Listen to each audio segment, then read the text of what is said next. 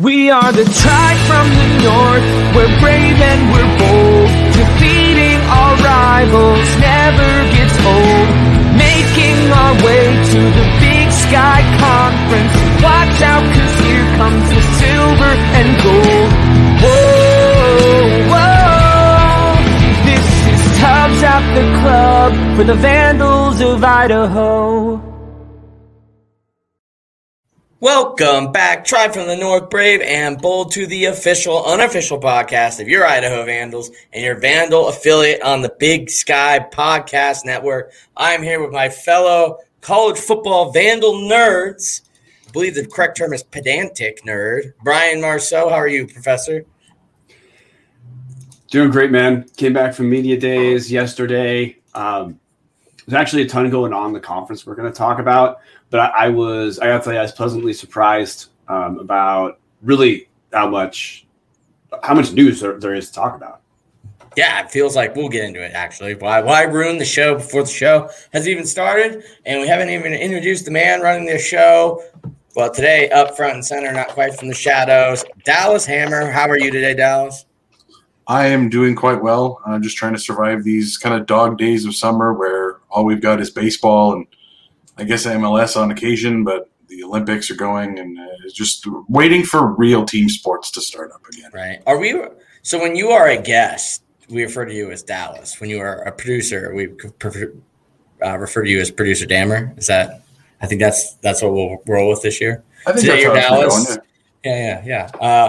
Alex Boatman, the boat, best of all time, will not be joining us today, probably because his boys lost to QPR. Oh, that one's got to hurt. For those of you that don't follow soccer, that is the equivalent of like if USC lost to maybe Idaho is a great example, like D2, like Central Washington. They're a whole tier below. And Man U being probably one of the top 5 biggest clubs in the country. Wild. And apparently he's still reeling from it, or he's moving to West Virginia, one of the two. Our guest today, ironically, is our co-host, Brian Marceau, because Dallas and I have a different perspective. We watched media days like the rest of you. Brian Marceau was there in person representing Tubbs at the Club and the Big Sky Podcast Network with a couple other Big Sky Podcast Network members. But before we I guess we'll just get into Around the Bar. But first, we want to thank Montucky Cold Snacks. Ain't nothing like cracking a Montucky Cold Snack, an ultra refreshing light beer born in majestic Big Sky country. Best part is when you crack a snack, you're giving back. Montucky Cold Snacks donates 8% of profits back to local causes, even right here in Idaho. Supporting organizations like the CW Hogs and the Idaho Food Bank. Yeehaw! That's freaking awesome. Montucky Cold Snacks, a light American lager for pow rippers, gator wranglers, pony riders, and badass do-gooders. Visit MontuckyColdSnacks.com today. Find out how to get your ass some snacks. Around the Bar, brought to you by Hughes River Expedition. Media days. Brian, how do you want us to go with this as the guest? You want us just to throw you questions? You want to kind of talk about stuff and we elaborate? Or what are you kind of thinking here? I think we should just start pulling some taps. Yeah, I guess I could refer to this beautiful outline you prepared. But actually, Chris, a great place to start, because this announcement came before media days. There's a little bit of talk on social media that we engaged in too, but it was further explained during media days. Is Big Sky Conference with Southern Utah redid their schedules over the next 3 years, and there was a big change for Idaho. And for a lot of teams, but for Idaho, that's what we care about. Teams have new protected rivals. So if listeners don't know what that means, because the Big Sky Conference is huge, we can't play teams every team can't play every other team every single year. So we have what are called protected rivals. Those are 2 games that you're going to play every single year. The term rival is loose. We could probably call it protected game that should matter a little bit more. Because, of course, not all the rivalries are what we think of when we say the word rivalry. But for Idaho, we have had Eastern Washington and Montana as our recurring games. Frustration we talked about on this show is that we didn't get to play Idaho State every year. We traded. We still have Eastern Washington playing every year. We're no longer playing University of Montana year in and year out. We are going to be playing Idaho State instead. And that game for the next 3 years is going to be treat it as it's like special rivalry game where it's the last game of the season, kind of like Cat Grizz is the last game of the season, kind of like the Causeway Classic between UC Davis and Sacramento State is the last game of the season. I'm pretty sure that, Chris, you're going to be like me where there isn't one answer to like how you feel about some of this change for Idaho. We can talk about the other teams too, because we need to go over what the worst new protected rivalry game is. It's not one of ours. I actually love that idea. Yeah, but Chris, what's your reaction to the change for us? For Idaho, I'm a little bummed. I wrote an article about how I think that the Idaho State game should be something. I do like it being at the end of the year. It kind of sucks because we'll put it the most optimistically way possible. This is not going to be a huge game that will overtake Cat Grizz for at least 20 to 25 years, right? This game is never going to be the marquee game that Root or ESPNU or whoever have on. So that kind of sucks. But for Idaho people, if you don't really care about Montana State is like the general state of Idaho does, then, this is great. Brian, as you talked on, our private stuff, which you can get into, there's a lot of sell from the state level. Like the state is getting behind it, including the government, which is really cool to see them really embracing it. That being said, I love Eastern. I think Eastern is a fun game. I'm having a lot of fun back and forth with people like Kyler Neal, Nick Fell, Rod Nichols, Kelsey Hatch-Barrett. So there's a lot of people that it's fun to jab with. I just think long term, I worry about that game where in the future, I think Idaho State and Montana would have been better protected rivals for us. Montana being historic, it's the second most played game in the Big Sky Conference. I think we're coming on 86 or 87 this year. First time it kicked off was 1903 or something like that. So it's an old game. Both of them coming from the Pacific Coast Conference. I would have liked to seen that saved. Now, if we were going to lose that, 100%, I think losing it, like Montana choosing Eastern over us, who they have more history with, makes absolute sense. But instead, Montana is paired up with Bobby Houck's biggest buddy, Bruce Barnum. As a Grizz fan, I guess that's fun because Barnum's and Houck are buddies and it's kind of haha, but Barnum's on the edge of being fired. I mean, maybe Bobby Houck sticks around. I think he does, but what if he doesn't? Then you've got the next, Bob Stitt versus some BS Portland State coach, and people are going to be like, this game sucks. So I don't know. In my opinion, I would have liked to see a little bit of trying to keep Idaho, Montana back, or for the Big Sky as a whole. If it's not going to be Idaho, it should have been Eastern for Montana. Montana State versus Eastern, though, that's a cool switch because Eastern needed somebody better than Portland State to play every year. So the highlight or the asterisk to throw in here before we get Dallas's take. The conference also changed up their formula for scheduling, which is why they released 3 years. So as a Vandal, I can tell you I was pissed when I saw Montana wasn't on our yearly schedule. But the new formula the conference came up with, which is easier with one fewer team. Side note, we all know, we just want a smaller conference in terms of number of teams. But the protected rivalries always take place, but now every 3 years, every team will play another team. So let's talk about Idaho and Montana for a second. Over the course of these 3 years, even though Idaho won't play Montana 1 year, it's just 1 year. And over the course of 3 years, we're going to play every team once at home and once on the road, which is better than, look, this is a thing that's happened with some schools. Idaho's had this experience where we've been the Big Sky for 3 seasons. We played Montana State once. There's other schools like that where the students are on the team for 4 years. We played Northern Colorado once. So I guess they're in our conference, but I don't have any feelings for that. That change is positive, and it makes the loss of Montana's protected rival a little bit less of an issue. When I talked to Paul Petrino, and I talked to Terry Golick a little bit too, with Terry, it wasn't a formal interview, so I don't want to treat it like an interview. I'm just going to give you the basics of the talk because she wasn't prepped as though, hey, I'm going to relay this.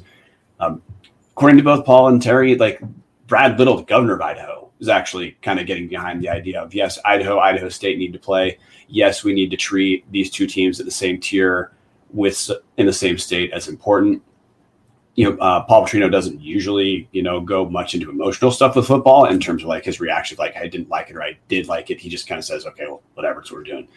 That was more or less his reaction. He said like not playing Montana every year is like kind of disappointing, but it's once in the next 3 years. Bobby Hauck actually had the same reaction of like, hey, we just need a small conference. But look, we still care about this game. We just wish it was every year. But we're going to see him 2 years in the next 3. Not as big a deal.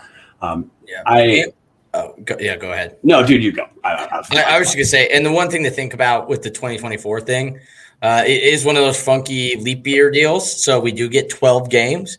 Montana has filled out their schedule, but Idaho does have an opening. We play Wyoming and Oregon that year, as well as, I believe, Drake or Dixie State. One of those two. We're playing NFCS lower tier opponent, lower tier as of now. Who knows in 2024? So Idaho has an open space. We also play week 0 against Oregon. So we kind of have like a 3-way flex there. We can play with 3 different weekends.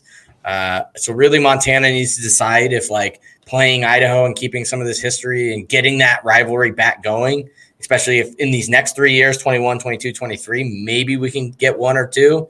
I think that could be big. They basically have to sacrifice Morehead State, Missouri State, or it was another team that's decent, like Central Arkansas. It's not them, but like an okay team that kind of pushes from time to time to be good. So there's a chance this could end up on 2024. We brought this up when Idaho versus Eastern wasn't on the schedule in 2019, and those athletic departments were able to get stuff done to where Idaho and Eastern played each other out of conference in the Kibbie Dome. So there is still hope. That is 3-4 years down the line. So like, I don't want to get too into it, but yeah, I agree. It was bummed as well. Sorry, Brian, back to you were driving. No, it's cool. I mean, the big thing is I had the initial reaction I had was being really pissed, wanting to do like an immediate reaction recording to it. It's one game that actually could be, like you said, there's a route for this to be scheduled. In my head, I kind of wish Idaho and Idaho State had that template of like, hey, we'll try to make the non-conference work when the conference doesn't. But Montana actually has money to make that happen. So in theory, this might actually be better. It's, again, I hate not having Montana every year. I absolutely care about rivalries like Little Brown Stein. That absolutely is part of what is going to keep, especially, older fans who this is part of what they grew up with. It does matter to have those things there, but it's not the change I initially thought. Dallas, we got to hear from the producer on this. It's really disheartening to start. As somebody that was very openly pro Big Sky back when the WAC collapsed, this is the kind of thing I was expecting. Was they're going to play Montana every year, they're going to play Idaho State every year, they're going to play Eastern every year. We got 2 of the 3. And there's always a chance that, like you said, Montana's got some openings. We've got an opening. We can make this work. Eastern and Montana State, and now that they have this protected rivalry, they did that back in 2014. Scheduled, they were both, I think, in the top 10, maybe top 5. Scheduled out of conference and played right after Eastern played, I think, Washington that year. So it certainly can happen. It is very tough to realize, like, cool, back in the Big Sky, it's already hard to swallow that the team sucks. It's even more hard to swallow that like the big rivalry from the old days is gone. It's not gone, but it's not going to be played every year, which is it defeats the purpose of going back to the Big Sky. For me, it's very disheartening to see this. Yeah, I agree. I was like you. I mean, we all obviously were in a chat pissed, like livid pissed. Like I literally said at one point, like I don't know how much more I can do this. Like, this is just between our record and everything. This just felt like another huge blow just to everything we've been doing. But really quick from you guys, I'm curious on my kind of take there. Would you guys, if you could pick our 2 annual rivals, do you pick it as Eastern and Idaho State? Brian? So if you're Terry Golick, you are athletic director Marceau, and the Big Sky is going, hey, athletic director Marceau, you get to pick 2 teams you want to play annually. Who and why? Actually, that's a great way we should explain this process really quick because I can answer that question with process. The way this worked, and just in case fans are curious, this was institution driven. So each school submitted 4 preferred rivals. That was a job for the athletic director to delegate. That AD could do it themselves. They could give it to someone else. But per talking to Tom Wistrcill, that the selection of your 4 candidates for recurring games came from the institutions themselves. Then the conference did their best to match your top 4 with each other. Every team got at least one of their top 2.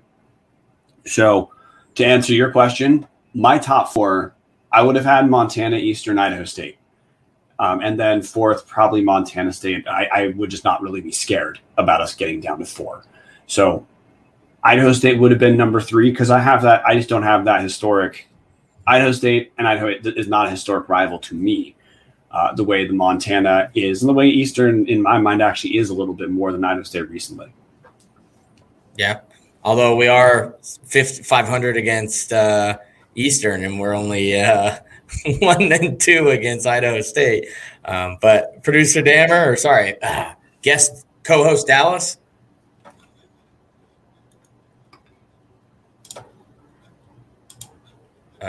Did he freeze? No. He may have frozen, so we'll vamp while he gets back in. Chris, while we're waiting for him, what would your top 2 have been? I would have done Montana. I would have gone Montana 1, Idaho State 2, Eastern 3, and like you, probably Montana State or Weber 4. Yeah. So that's kind of mine. And I got to stress, I'm not disappointed about Idaho State recurring. That is good. That's a step in the right direction. Something we had talked about on the show that Idaho State needs to happen. We just didn't talk about doing it in the context of getting rid of the Montana game for it. Yep. But Dallas, are you able to answer that top 2 question right now? Yes, as long as my internet doesn't go out again. For me, and this might draw some sort of heat somewhere in the state, but it's Montana and Eastern Washington. That's the top 2, not even question.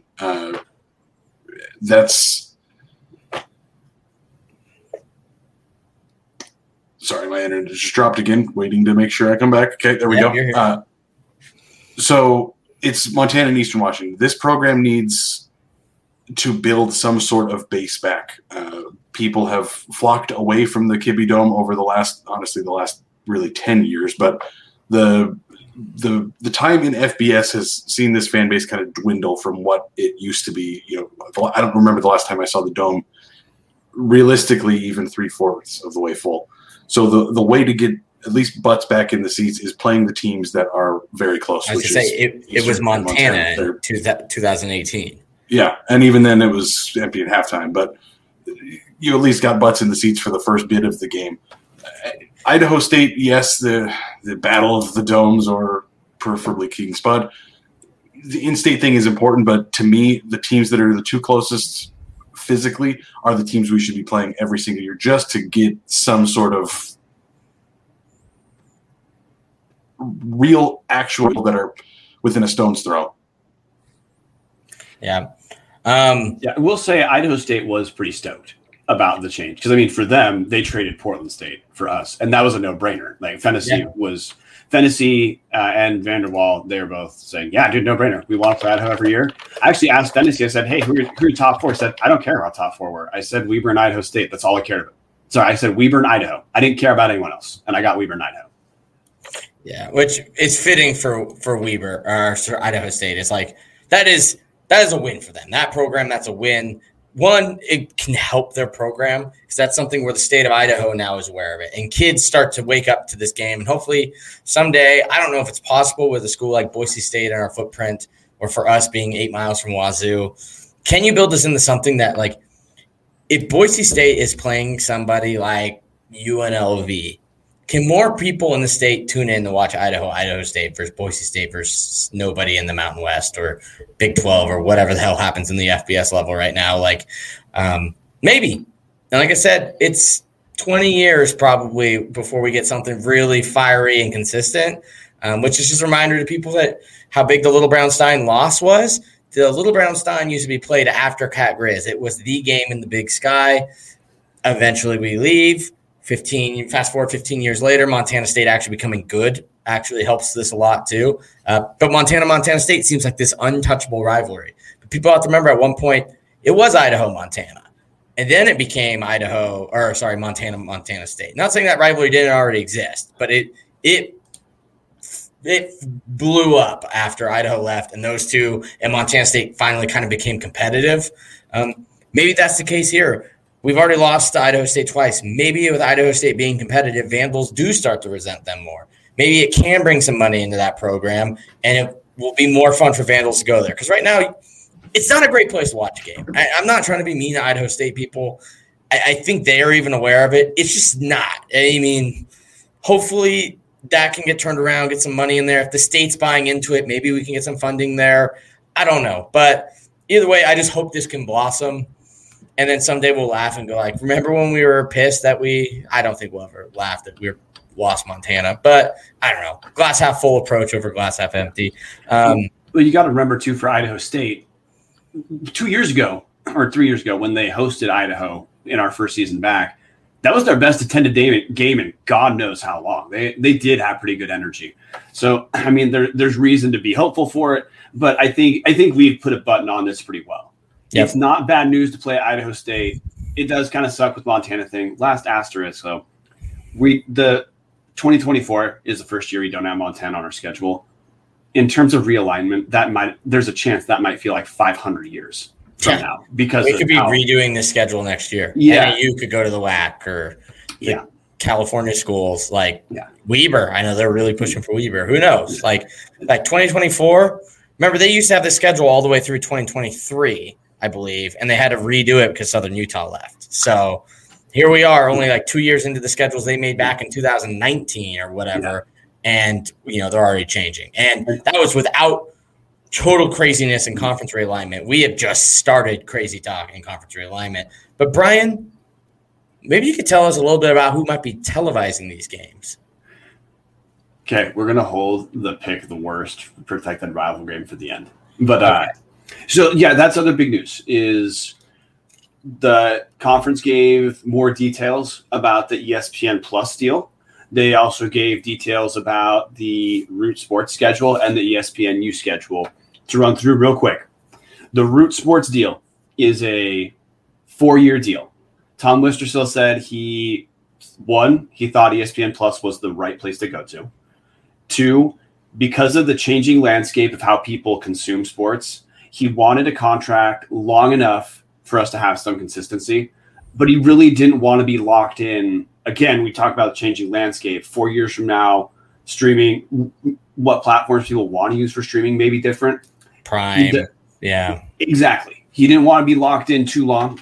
And I buy that rationale completely, as in why an intermediate deal was given. Of course, ESPN Plus wasn't there to explain their side. But he also gave us clarity on the money involved in the ESPN Plus deal, which the simple version of that is money isn't being evenly distributed to schools. Schools had to essentially submit an audit of the equipment they needed to improve their broadcast. And the conference is giving out that money based off of need, specifically for the purchase of the things the schools need. So just a quick example, Idaho State, their production is, of course, not as strong as, let's say, Montana, where Montana is carried by SWX all the time. Very likely, Idaho State can receive a bigger chunk of that money than Montana, because Montana doesn't need help improving their broadcast, but Idaho State sure as hell does. And last, real quick, the ESPNU games, these are nationally televised. October 2nd, Montana at Eastern Washington. That's Saturday.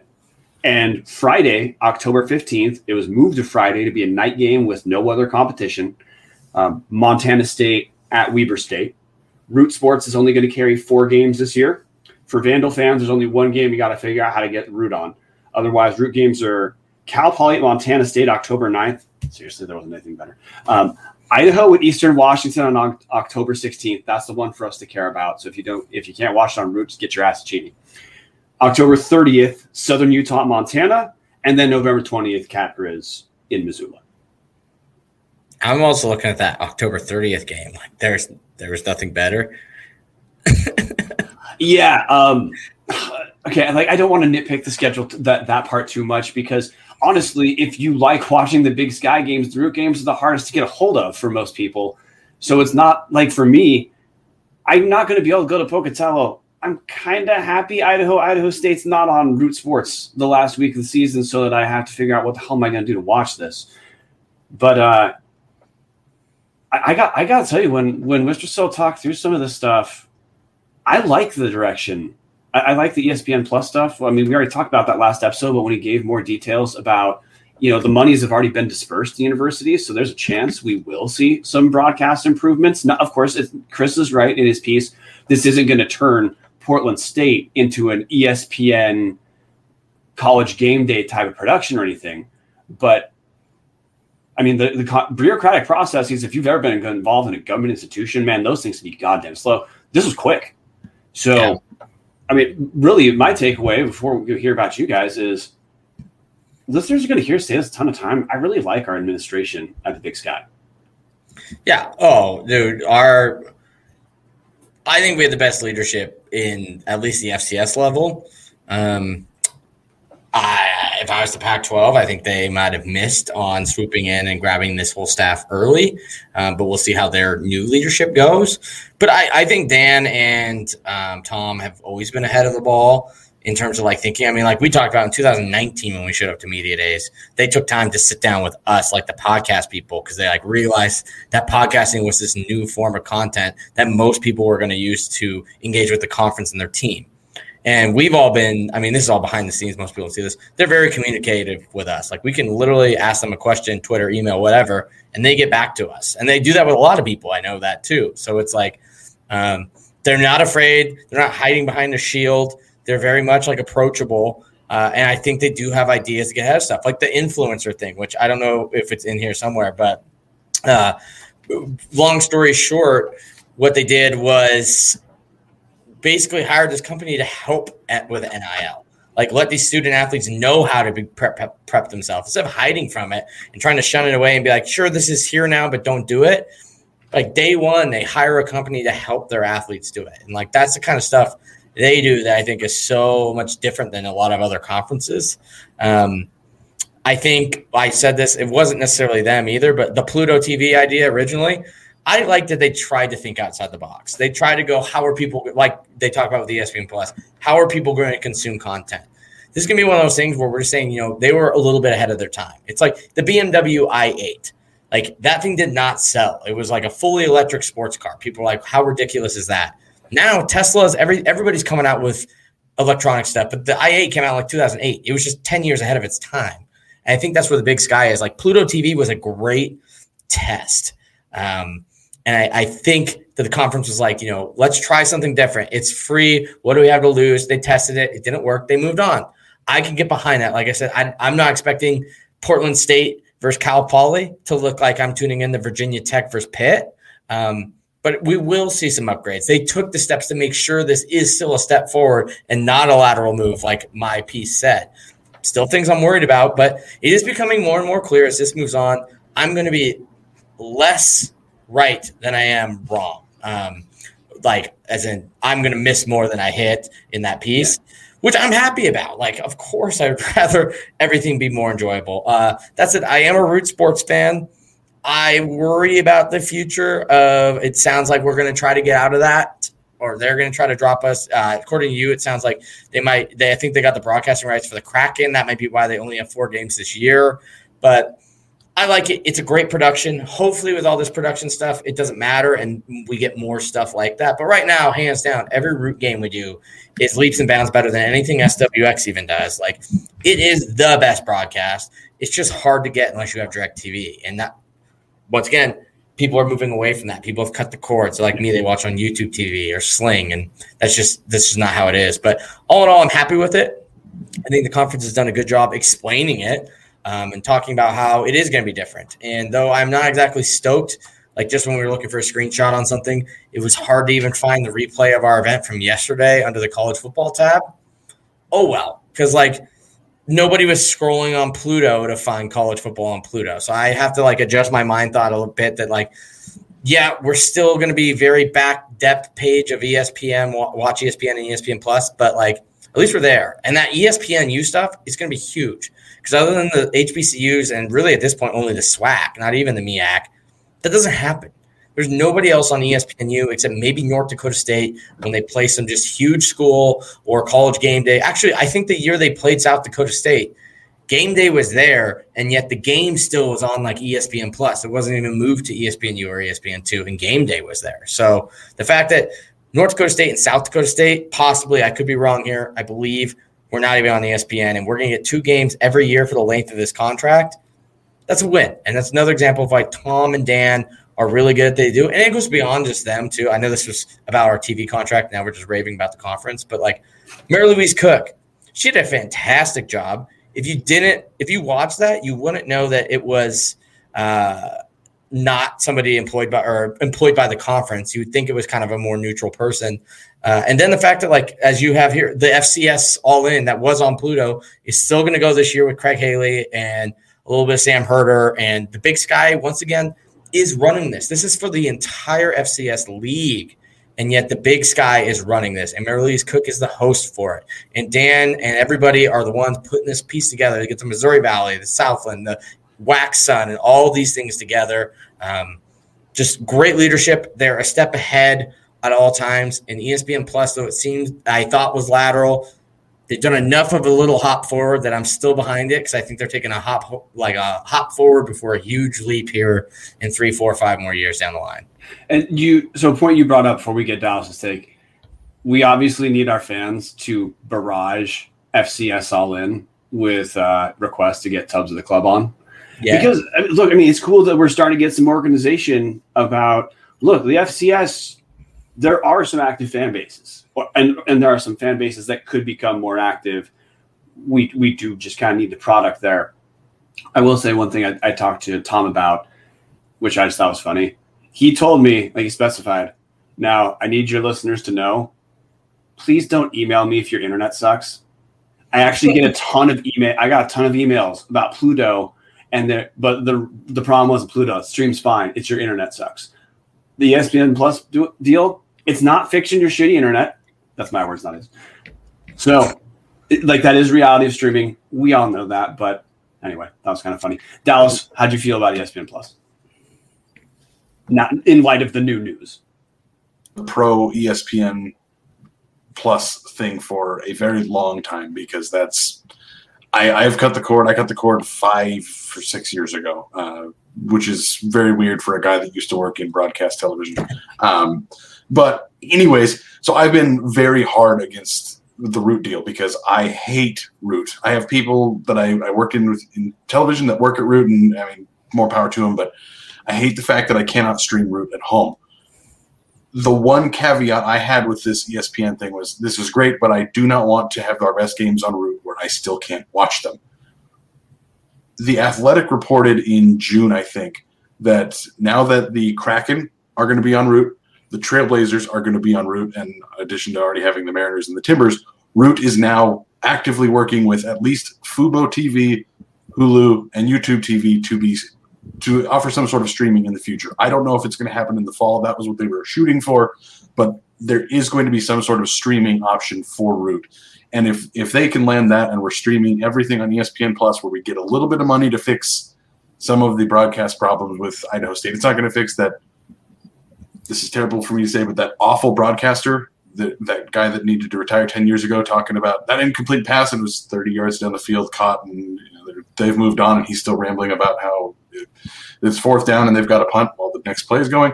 It's not going to fix those problems. We're still going to have to listen to people that their career spiked as being the guy for Idaho State, big effing whoop.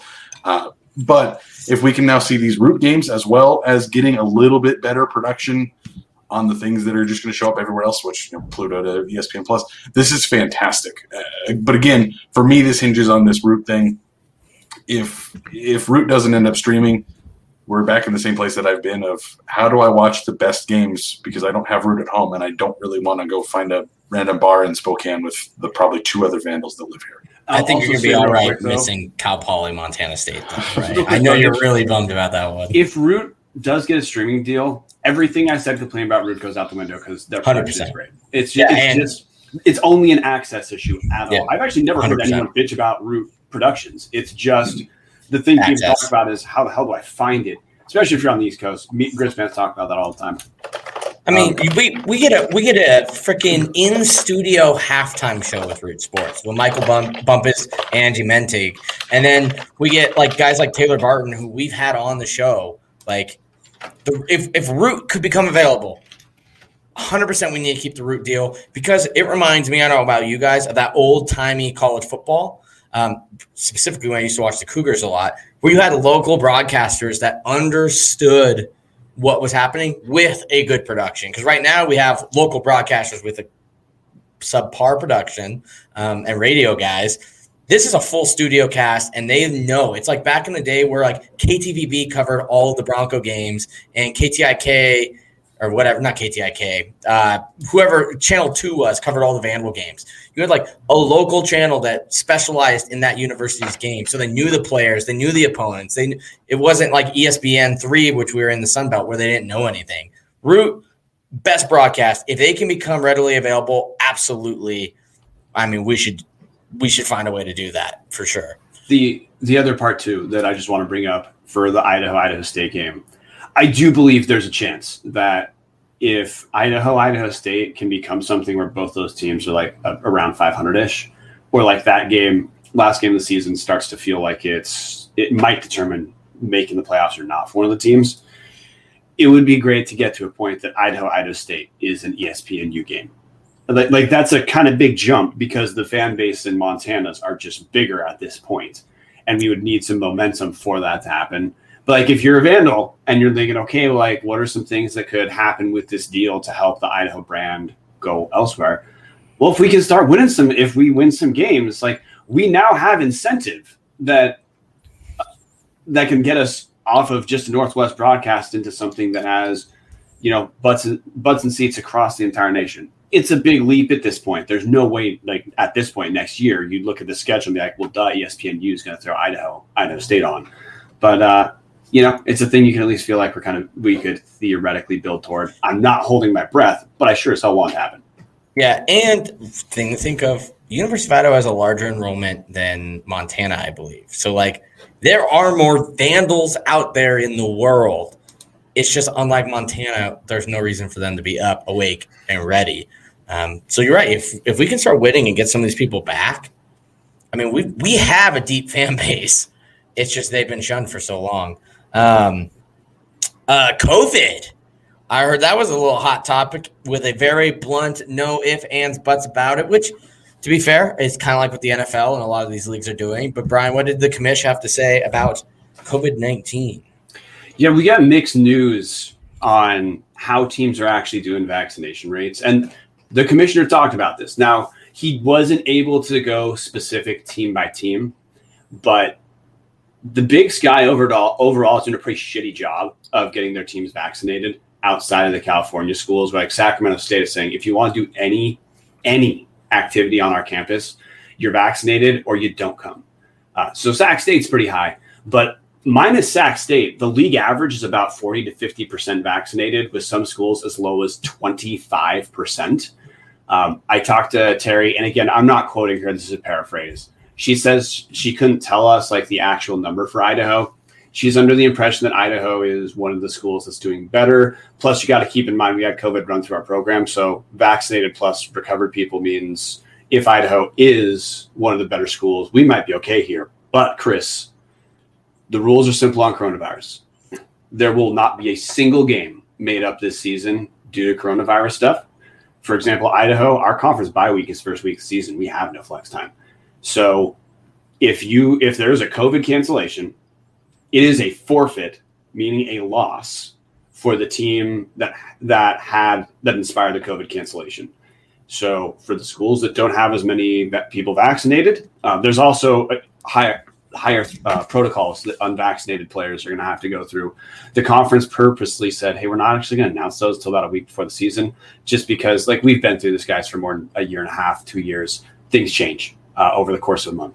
So he said there absolutely are going to be protocols sent out about what exactly a cancellation would entail or why it would happen and what additional testing rules are going to be.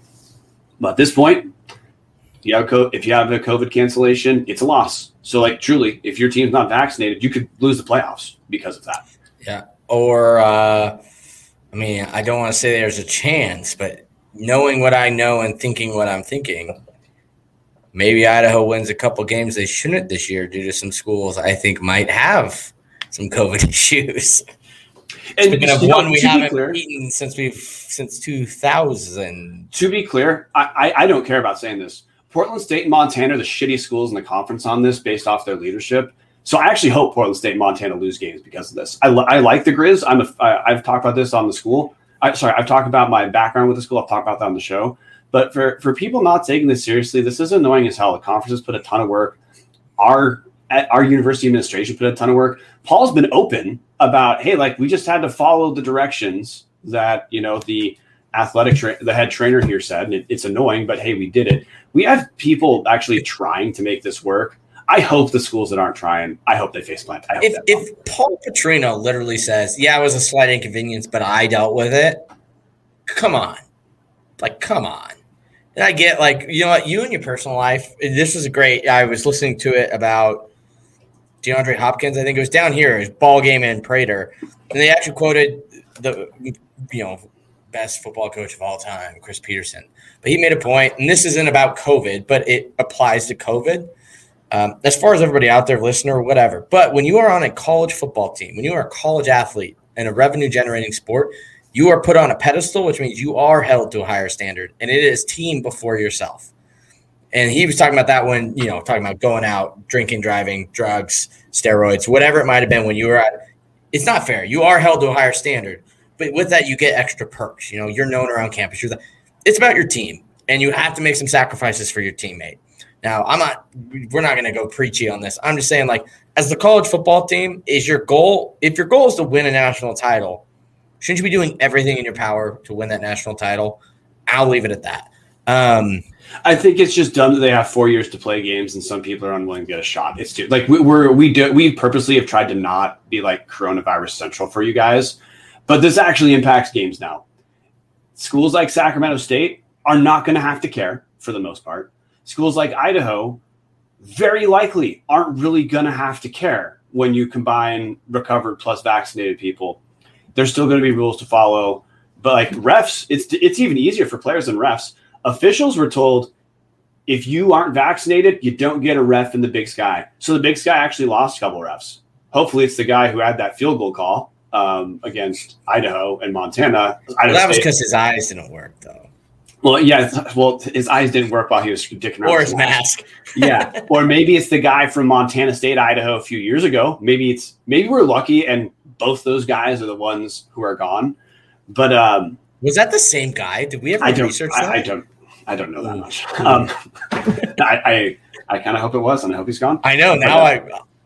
To be explained later. Yeah. But the conference, they said, they're going to do what most institutions are doing, where they're saying, look, we're not going to make a requirement, as in that you can still play if you don't get vaccinated, but there will be protocols released later where your life would even just be easier. You will have a lower demand on testing if that were the case. I think they said athletes who are unvaccinated have to be tested at least every week. Unvaccinated are tested at the very least every week. Vaccinated people, it's every other week. But anyway, that if listeners were wondering, is there still going to be the specter of coronavirus in the season? Yes, there is. Now, it's likely not going to be in attendance at this point because every school has said, yeah, we're going to have things open. Obviously, that's subject to change. But as of today, I haven't seen a single school that has limitations on attendance. But yeah, that's kind of the button on the coronavirus thing. It's there's almost nothing to understand.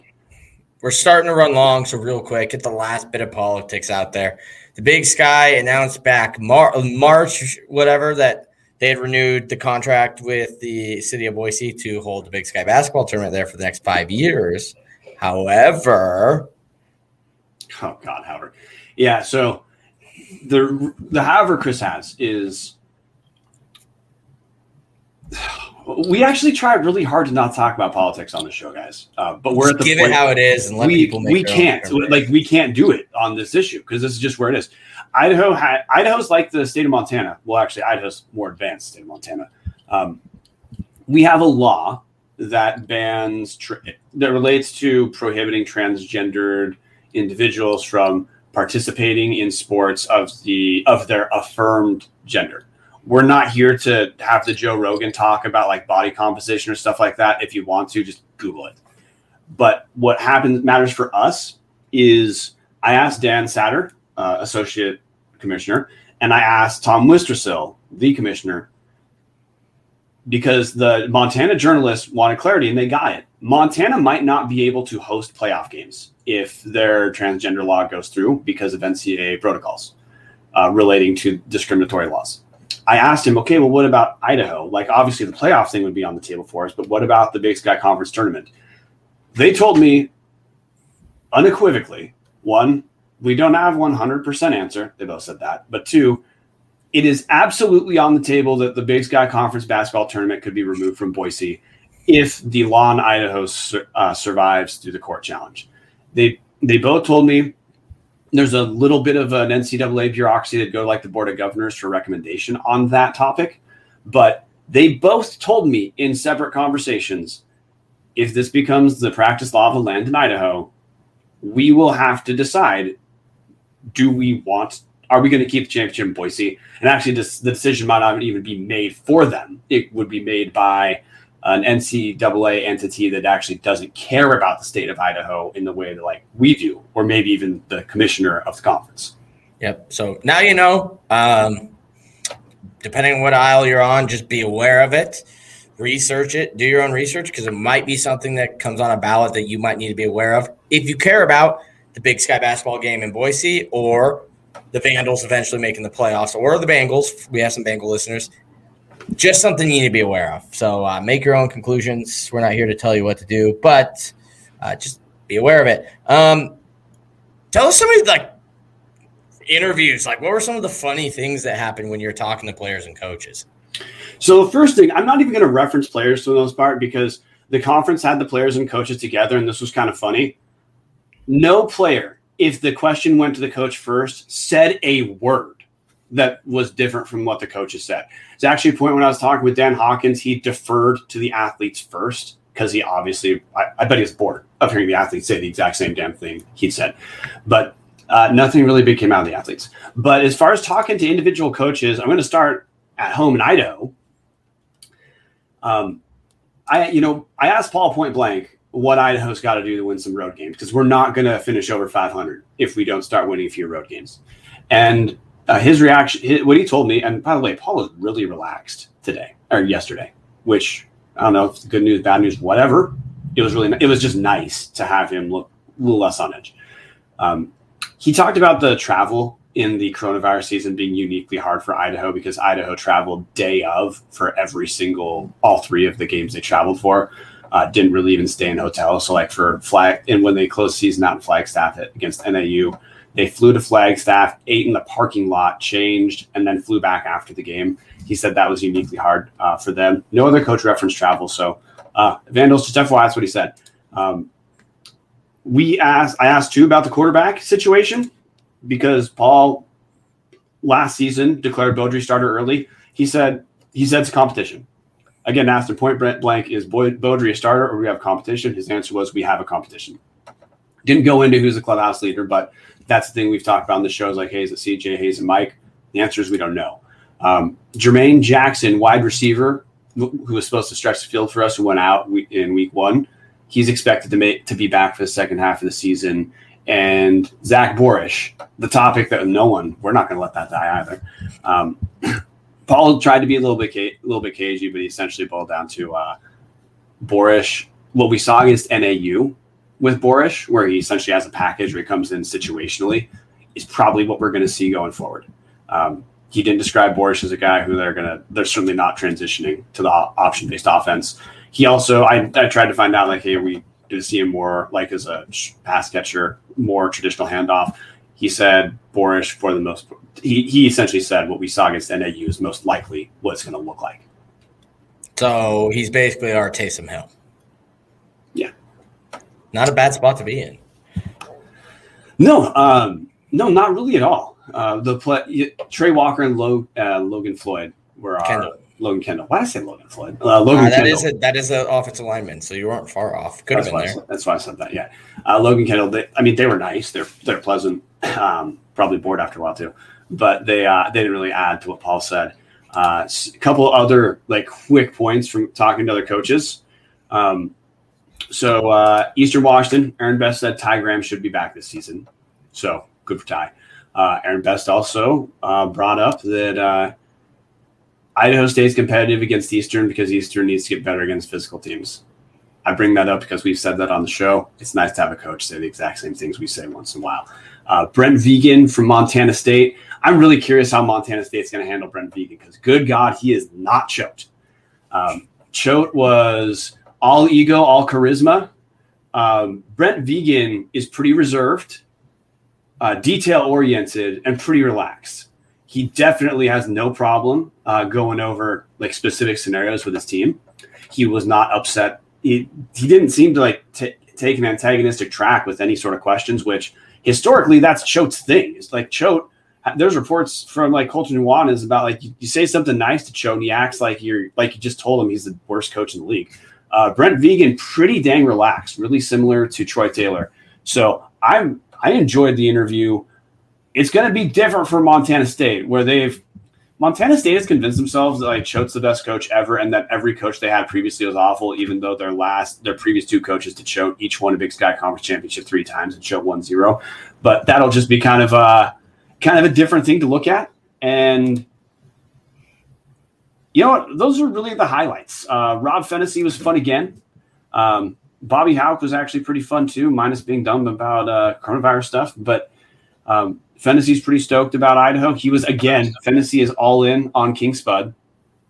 Paul looked at me like I was a little bit less dumb on King Spud this time. But actually both Fennessy and Petrino, when I asked him the King Spud question, because, hey, listeners, we know you're here, they both were like, hey, there's a trophy for that game too. I'm actually saying, yeah, of course I know there's a trophy, but we're talking about the one that matters. But, those are really my highlights. Montana State, that's culturally going to be different because that dude is just not Jeff Choate, and I think that's good. Yeah. So big news here. Defensive Player of the Year goes to a Vandal, Trey Walker. We won't go into too much about what it all means. That will be for our Idaho preview. But it is the first time, I believe, since John Freeze, we've had a preseason MVP. So, and Chris, didn't a couple people on this show vote for him? I believe 2 of us did. I believe somebody else picked Jace Lewis. Who would that have been? I was the idiot who voted for Jace Lewis. Trey's better. To be fair, yeah. To Sam Herder's article from Hero Sports, he ranked the best returning linebackers in the entire FCS. Trey Walker won. According to Sam Herder, who does do his research. If you think he doesn't, you're dumb. That's just a fact. Put Trey Walker 1. He did put Jace Lewis like 3rd or 4th, though. So, you weren't totally off having Jace Lewis. I think him not playing kind of hurt Jace Lewis in terms of like, okay, well, we saw Trey, though, last year.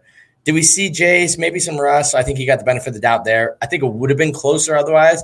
I do think Trey Walker is the best linebacker in the league. So happy to see him get it. And it's cool. Like I said, it's the first time a Vandals won this kind of award since I think like John Freeze. So it was cool to see because not even Matt Linehan won that coming back after the Potato Bowl. So like any conference stuff, I don't think we've had anybody. So really cool.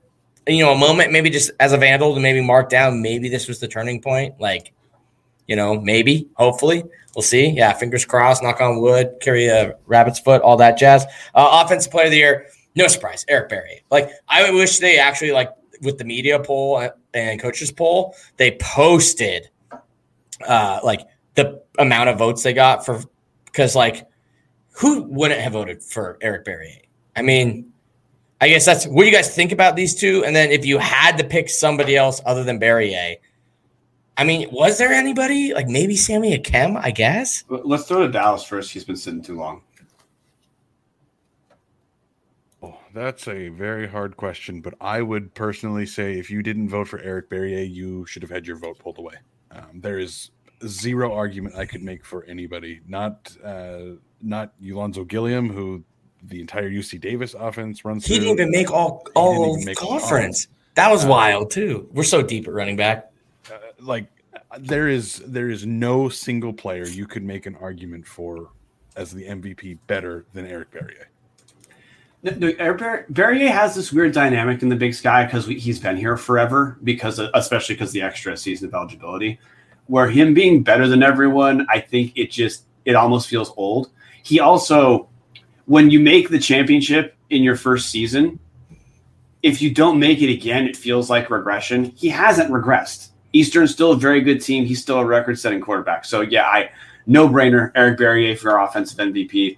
If I wanted to throw away my vote, like Dallas said, or have my vote taken away, you might say, hey, what about Josh Davis? He's kind of a linchpin for the awful offense Jay Hill trots out at Weber State. But no, there's too many, and there's also too many new quarterbacks for, let's say the voters got bored and they're like, let's go with Montana starting quarterback. Well, he hasn't even started for a season. So like, you're not going to get a reputational vote of him now. And defensively, I'm a moron. I should have voted for Trey. Yeah, but I mean, Jace Lewis was a fair pick. And to be fair, Craig Haley, who is the other big national brain other than Sam Herder, literally also said the Big Sky's like all conference defense is one of the best that he's probably ever seen. Like this conference is stacked on defense, especially in the front four. And then Weber State has a lot of good DBs. I was actually surprised they didn't go 3 for 4. I think most of us, I don't know, Brian, you're more the Montana guy. I've never gotten the Robbie Hauk thing. I think that was I think that got stole from, what's his name? Is it Heckard? No, Heckard's the corner. There's 3 Weber dudes that were obvious, in my opinion. And then Anthony Adams was the guy. If Anthony Adams from Portland State didn't get it from the DB, speaking of he's the only guy getting NFL looks, like that would have been a whiff. Otherwise, there's nothing you can complain about. I mean, La'aka Kahano Davis, stud, right? Troy Anderson, stud. Connor Mortensen, great. Trey Walker, Jace Lewis, we just talked about, interchangeable there as defensive MVP. So, all in all, I think they did a great job. Offense, I had more bones to pick with. I think Talalimo Jones dropped too many balls to be considered all conference. But that is very nitpicky, as we all didn't even agree on the third wide receiver. So I believe, Brian, you had him. So, or no, was it Dallas? Dallas had him. So yes. we were on that train too. So yeah, my bone to pick is the same there with you, Chris. I would have gone instead of Jones. Jones is really he's absolutely good, but he drops. I don't know how many times I have to have the conversation about like how the hell do Eastern Washington pass catchers drop this many balls, and he's one of them. I definitely would have given Hayden Hatton a look, but I went with Pierre Williams. Williams from Sac State. Yeah, Pierre Williams from Sacramento State is who made it to my ballot. Yep. Real quick, Dallas, do you have anything, or we're running over and then we'll hit? I just wanted to quickly rankings. say I'm looking at this ballot, and this is almost the exact ballot I put in. I only was wrong on like 4 positions, which is really weird. I don't know how to feel about that. We have a thing on our Twitter. I will probably make an article comparing the all-conference team to our actual all-conference team. So we'll have that out soon. Probably a link in this description if you're not watching like the next day. Anyways, media poll. Do we have that? Or coaches and media poll, or either or? There we go. For those of you that are listening, thank you. 2021 Big Sky Media. Basically, the coaches and media voted exactly the same. Craig Haley made the joke. Who's going to tell the coaches that they're starting to think like the media? The only difference was 12 and 13 flop between Cal Poly and Northern Colorado. But otherwise, so basically, I'm going to read the coaches, not media poll because we're media. Weber State 1, Montana 2, Eastern 3, Montana State 4, Sacramento State 5, UC Davis 6, Northern Arizona 7, Idaho 8, Idaho State 9, Portland State 10, Southern Utah 11, Northern Colorado 12, Cal Poly 13. Any bones to pick here, or what were your kind of thoughts?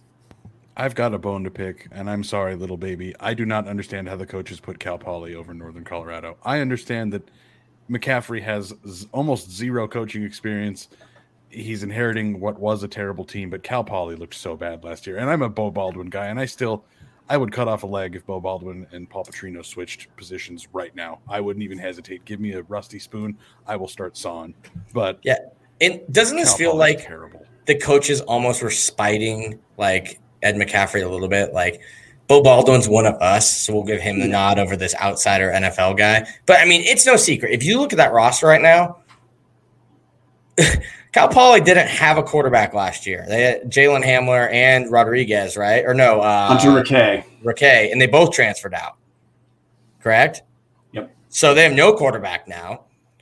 Northern Colorado brought in a former 4-star quarterback that has seen time at Michigan. So, like, I don't know, man. Like, come on. What are we doing here? I was big on Southern Utah last year. I think I have Northern Colorado over Southern Utah. We don't get the Portland State love. I think it's obvious for those. Sean Rainey, who runs SWX Montana, has been spending too much time with Coulter Nuanez because he has them at like 4. Because Coulter thinks he's their top 5 or top 4 as well. Yeah, so we don't want to step on Coulter too much because allegedly he's going to join us someday. But Coulter has said he thinks PSU is a top 4 or 5 team.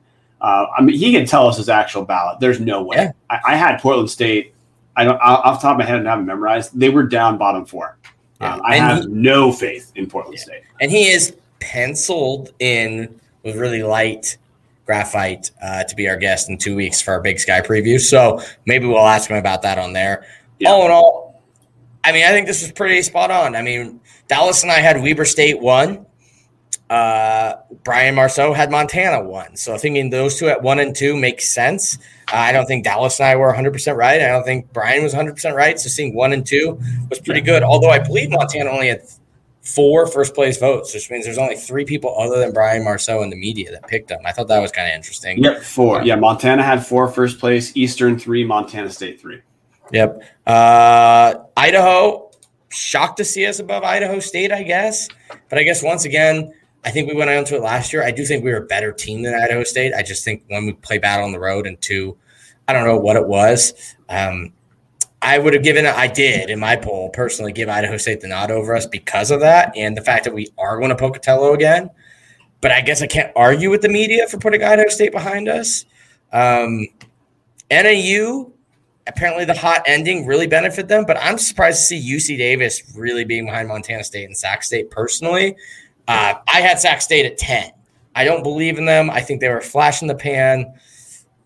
We'll see. I mean, I'm not going to argue that they played a hard schedule last year. I mean, they earned, or 2019, they earned everything they got. But, like, I just don't think it's going to be the same. I think UC Davis is actually a sustainable program with a guy like Dan Hawkins and organizational buy-in and not just being a state university. I think UC Davis has more of that recipe to be good. I think Sac State falls backwards a bit. And I don't believe in Portland State. Cal Poly, I do think could be better. For a little baby's question on YouTube. Well, because Cal Poly could not possibly be worse than what we saw in this. They were so bad they just gave up on the spring. I know they said it was injuries. We all know they wanted to not set the NCAA record for margin of loss, which they absolutely would have had a stranglehold on had they made it the rest of the way. Coward Poly. Forever and always. Cool. Yeah, go ahead. We do have one last thing we have to get to. You're close. We'll do some production in front of everyone. You're about to close the bar, right? Actually, I was going to say final thoughts on this before we get to our favorite, what you brought up. Okay, perfect. Best rivalry. Yeah, last thought on this. We'll obviously, in our next episode, for listeners, we're going to do our own draft where we go through the teams for a deeper look. I am with you guys on Northern Arizona. They're at number 7, and NAU was really unimpressive to me. Like, Idaho played terribly in that closing end of the season game against NAU, and we still, had we not had a blocked punt that gave them their touchdown, we would have been fine. NAU won a few close games in the spring, but I just have to tell you, I was much more impressed with Southern Utah overperforming, even though they lost to NAU. Keeping it overperforming relative to spring expectations. I was more impressed with Idaho State, minus their week 1 game against Weber, looking like they'd made some steps. Northern Arizona, to me, I have no problem saying I expect Northern Arizona to finish below both Southern Utah and Idaho State. asterisk. We'll go over the schedules during next episode because that does matter. Oh, yeah. Chris's super secret recipe of schedule strength began today. I've got it all worked out. I tweaked it a bit. So I'm ready for in 2 weeks going over schedule strength and who's going to end up where. But before we do that, God dang it, we got new annual games. Let's pick it. What is do we call it the best? And everyone can read my facetious, my sarcasm, or do we just straight up call it the worst? The worst rivalry game that will be played every year that nobody in their right mind will probably tune into. I'm going Montana, Portland State. I'll explain it, and then I'll let you guys rebut it, I guess, real quick. It's not a rivalry. It's just Bruce Barnum and Bobby Houck, and they're not going to be there forever. I already kind of touched on it. That game sucks. One, Portland State's actually done all right against Montana, and since we've been back in the Big Sky, I think they've maybe gone 2 for 2 or something, just surprisingly shocking.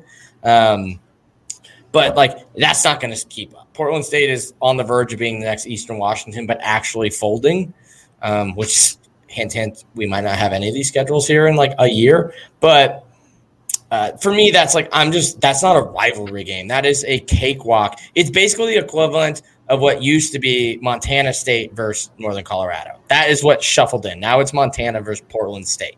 That is the rivalry that's why, how, and how does a really good team in the conference get an easy annual cakewalk?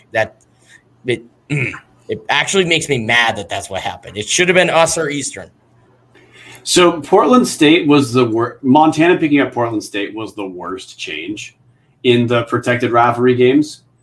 The worst game, I'm still going to live in Portland, but I used to joke all the time about Southern Utah, Northern Colorado. Always have that game circled on my calendar.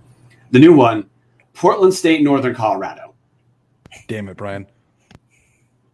There's another Northern Colorado game for you to pick, Dallas, that actually could work here too. But that to me, we need a championship for the single game that even the hardcore Big Sky fans, you'll tune in 5 seconds. What am I doing? What is in their Boise State game I could watch instead of this? But at least it's going to be competitive. That's my pushback with it. That game could be competitive. It could be competitive, but it's gonna be I used to call the Bob Curtis. You say Idaho had the Bob Curtis Bowl. That was back in the WAC days when we had Thanksgiving weekend game schedule. No one was there. We often played either Utah State or New Mexico State when they were not doing well. So it's truly the championship for second to last place. I've got Portland State and Northern Colorado. That's the new Bob Curtis Bowl. We needed someone else's name to not sully the great legendary announcer. Yeah. But that to me, no, you're right. Montana should beat shit out of Portland State. But as far as I can't make myself care about it at all, and I care about the Big Sky, Portland State, North Colorado. I think in 20 years, that could easily be 10-10. Dallas, you're going to be the Supreme Court justice here, man. So that was the one I was going to go for. Those teams have played, I think, 13 times since 1979. So it's not some sort of established rivalry. I think that dates back to when they were both Division II schools. They're both schools that none of us care about. If the Big Sky just randomly lost both of those teams, none of us would give a single shit about it. And most of the Big Sky wouldn't either. And that's where I would have picked that as worst rivalry game. If I had to pick a different game, yeah, I'd probably go UNC NAU because I feel the same way about NAU that I do with both of those schools. Plus, they have the same colors. That would just be not enjoyable to watch. It looked like you were watching a spring game. And Greeley doesn't even have the grass anymore. It's just factual. Blue and yellow is a terrible color for a football team. Cue Dallas's hat. I knew that was coming. I'm just going to good. For listeners, he has a Rams hat on. Yep. That hurt. But realistically, I think that we all hit it right on the head because I think if we cut out NAU, PSU, and UNC, there's a Big Sky I care about a little bit more. It makes the scheduling a whole lot easier. Well, the games in Portland are fun, but I would say all in all, we hit 3 pretty bad ones. I know NAU and Northern Colorado, I think they're trying to make that a thing. They might even have a trophy. I don't know, but at least they're trying. Portland State, Montana, they're not even trying. And Portland State, UNC, one, Are they the furthest two schools from each other now? Denver to Portland's not short. No. So unless you'd say Sacramento is further. I don't know the geography well enough. It's not exactly a regional game. That's every single year you're hopping on a jet. No. The best pickup I'd say is Montana State ditched UNC and picked up Eastern Washington. Yep. That's a fun game. And there are, like we talked about, Idaho State for the conference. Yeah, that's probably good. There were some good changes in the rivalry setup. Like the California schools are just themselves, which actually I love the idea that we're segregating the California schools because I would love them to build their own culture and find their own conference. But I'm going to be devastated that I can't talk about the directional championship of Southern Utah, Northern Colorado. It's now the Northern Directional Championship of Northern Arizona, Northern Colorado. Yeah, no, dude, I just sold myself. That's our trophy game. Battle for the North. True North.